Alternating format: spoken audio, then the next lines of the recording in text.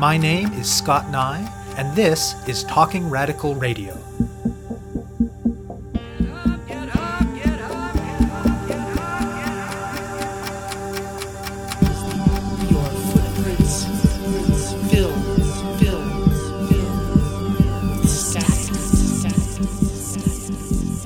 Hello and welcome to Talking Radical Radio, where we bring you grassroots voices from across Canada. We give you the chance to hear many different people that are facing many different struggles, talk about what they're doing, how they're doing it, and why they're doing it, in the belief that such listening is a crucial step in strengthening all of our efforts to change the world. On this week's show, I will be speaking with Keturah Jones, Peyton Ashe, and Dontea Jones. Not a lot of people outside of Nova Scotia know the story of Africville, but they should. Africville was a historic African Nova Scotian community in Halifax on the Bedford Basin. It was a poor yet resilient place, dense with ties of kinship and community. Its residents, for the most part, owned their homes, paid their taxes, and went about their lives. But over the course of the 20th century, those in charge of urban planning in Halifax cited increasing numbers of noxious land uses, things like a dump and various industrial uses, right next to Africville, with no consideration for the input or well-being of residents. Then in the late 1960s, these same powers that be decided that Africville was no longer a healthy place to live, and they evicted the entire community, and in that process thereby made the land available for other uses by other people. This episode of Talking Radical Radio is not about Africville. Rather, it is about Halifax's North End, a neighborhood in which quite a few of those evicted from Africville ended up living. As long ago as 2008, a visiting scholar specializing in urban issues warned that what had happened to Africville could well happen to Uniacke Square, a major public housing complex in the neighborhood, and to the North End community more broadly.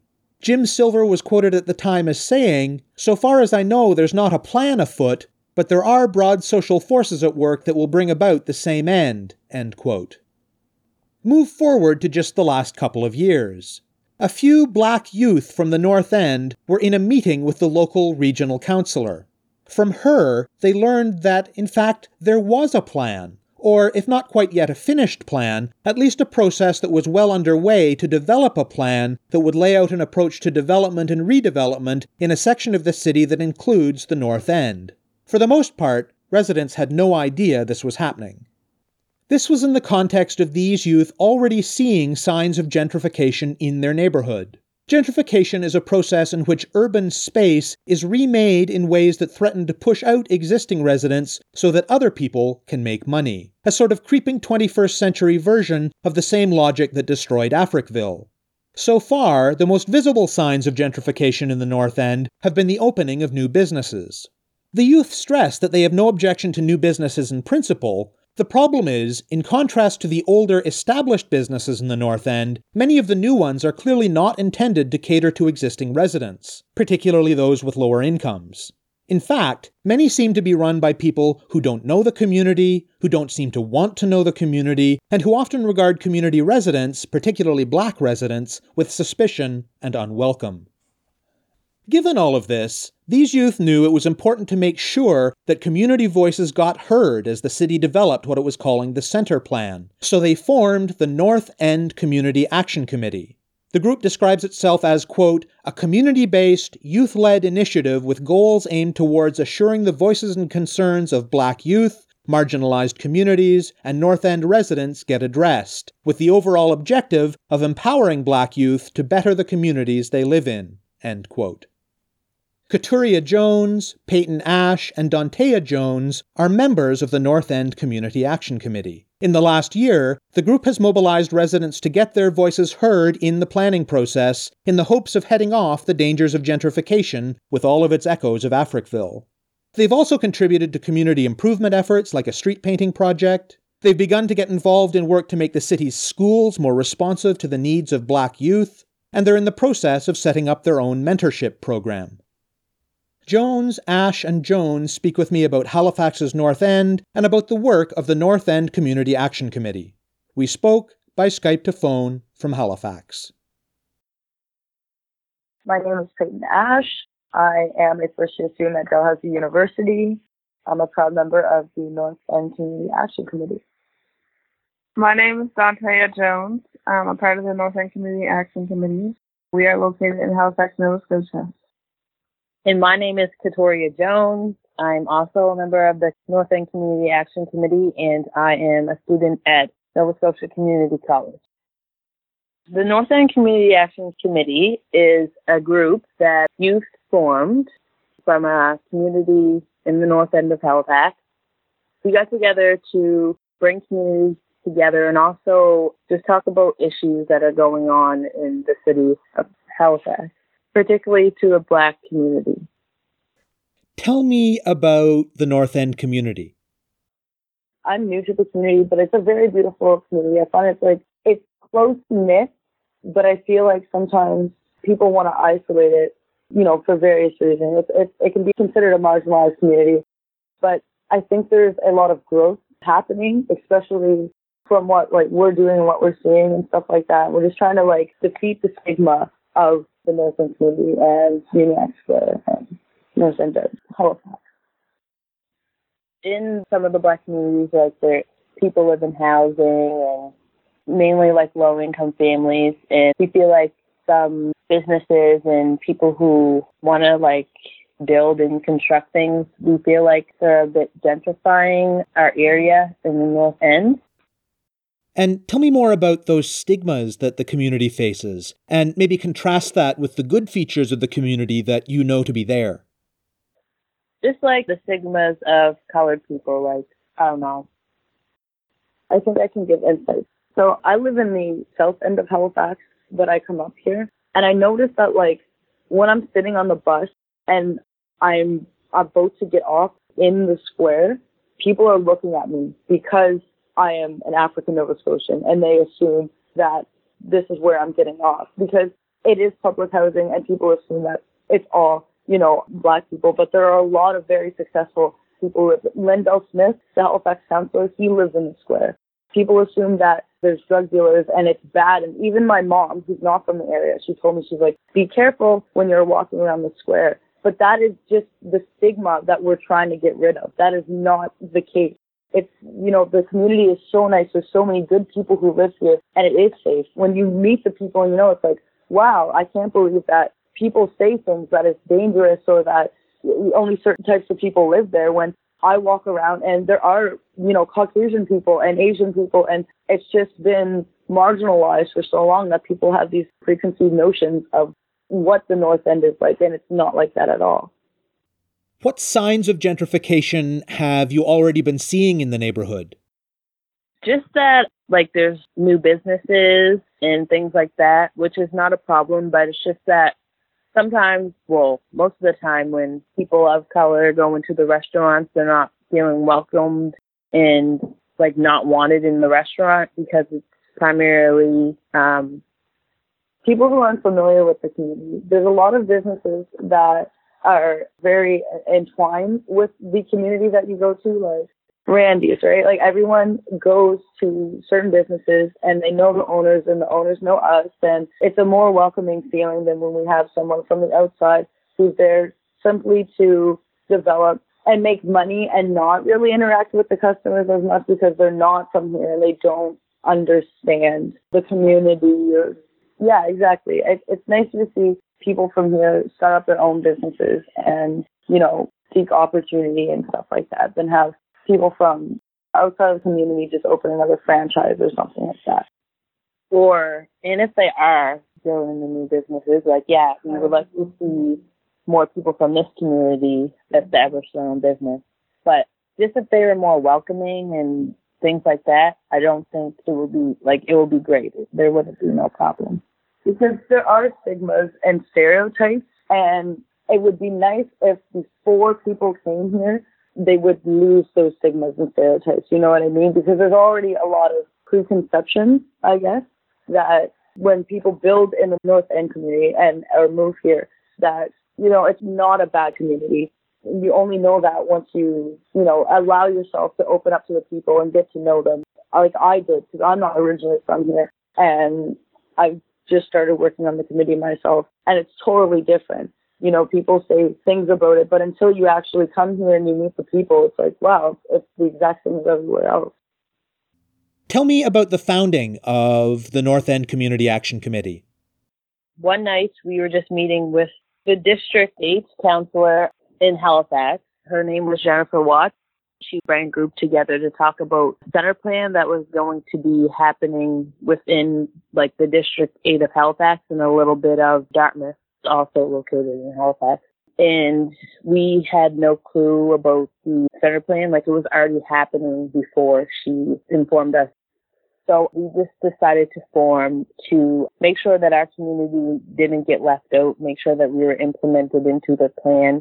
It's just so we're not forced out of the community that we currently live in. And also to address other issues and bring our communities together, try to get the youth to some activism and some leadership, stuff like that. Talk more about the center plan. The center plan that Jennifer Watts informed us about, it was just a plan that Halifax wants to implement just to to update community bus routes, more development and such like that. And we want to make sure that our voices get heard and that the community that we're from doesn't get gentrified in the process. The North End Community Action Committee is to bring people together, and we do so that we can be active outside of our community and make sure that we have a say in things that are happening outside and inside. What did you learn about the features of the plan in that initial meeting or after that made you concerned enough to want to take action? Just that there's going to be new buildings being built and things like that. The story about Africville in Nova Scotia, we didn't want that to happen to our community, which is Uniacke Square, so we didn't want it to get removed from the community that we currently live in. They wanted to put up more high-end buildings, well-designed buildings, and that would kind of isolate our marginalized community. And they're trying to, branch out into us a little, you know what I mean? They're trying to upgrade a lot of buildings, and it would force people who are living in more lower income housing to have to find other places to live. We don't have a problem with the updating and things like that, just as long as that we are also implemented in the action. That our community isn't isolated or torn apart because of the work that's being done. And maybe share a little bit of that history for listeners who don't know about Africville and what happened to it. Back in the day, Black people owned their homes down by the Bedford Basin, by the A. McKay Bridge down there, and they owned their homes. They paid taxes and things like that. They were just doing their thing, going to work and everything. But the city started dumping waste near their homes. So after a while, they told them, even though they were paying their taxes, that it wasn't safe for them to live there anymore because of the waste and the disposal that the city was dumping beside their homes. So some people refused to move and things like that, but they just ran through with machinery and bulldozed down people's houses and relocated them to different parts of Halifax, promising them with certain promises, but to this day they still haven't received the house they were supposed to receive, or the reparations for, moving them out of their houses because they lost land, they lost their homes, and they were put into, obviously, at the time, houses that weren't as nice or developed.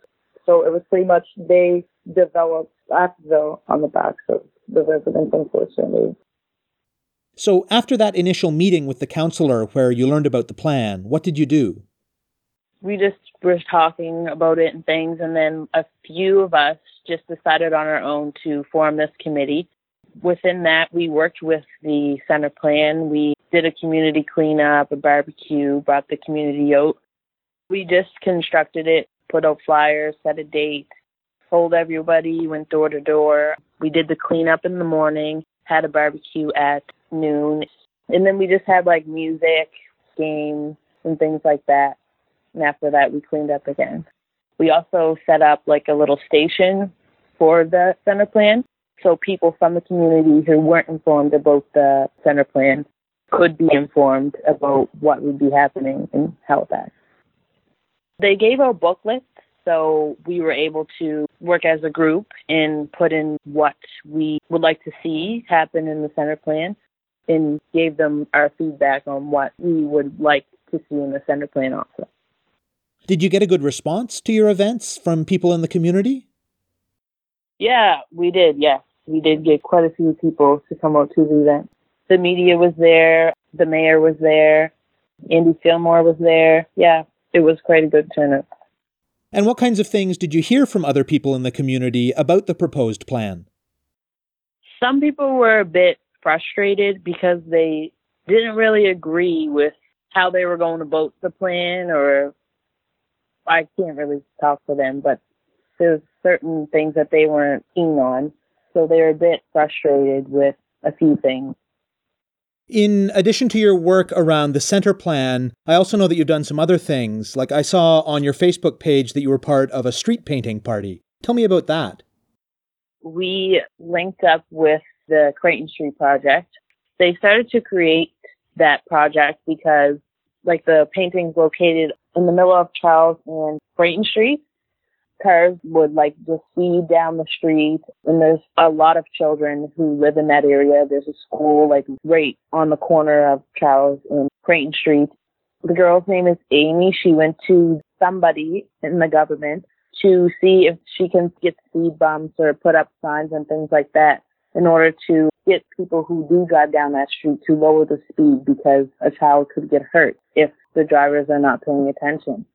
So they overlooked that and told her that there was not that much traffic going down that street to do so. So she took it upon herself to do a painting on the street. She also got permission from the city, of course. So we linked up with them and put out the notice, had a barbecue. Everybody came out to paint the painting and had some entertainment. What other issues is the North End Community Action Committee involved in? We're trying to encourage education that's more, tailored to the Black community so that people from the Black community can have the learning experience that they need.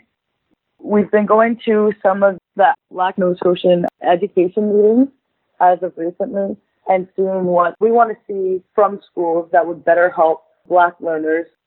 We're also thinking of doing mentorship and giving children in the community leaders, people to look up to, mentors really, right? And what are the key things that need to happen to make Halifax schools more hospitable places for Black students? I don't know if it applies to other provinces, but there's this plan that they have here. It's called IPP, Individual Program Plan or something like that. It sounds like a really great plan, but it's for students who are not successing with the rest of the class. They put them on their own individual plan to try to get the student to learn the specific skills that are needed to build their stuff up, learning at their own pace. But it's also designed to try to help the child to then be able to get off the plan and be able to be successful with the rest of the class. But it's not the case. They're supposed to test the child every so often to see where they're at and things like that, but sometimes that's not even done, and the child is just left on the plan right up until high school.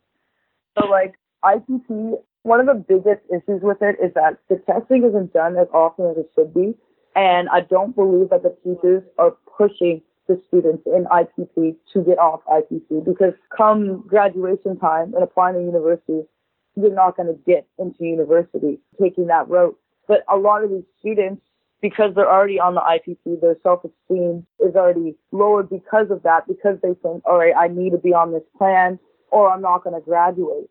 But then it's closing opportunities for them. So we need a plan that's more diligent in helping the students with the areas that they need help with, and then getting them off the plan and getting them back into the normal education system where they're actually up to pace with everybody else and they're presented with the same opportunities after graduation.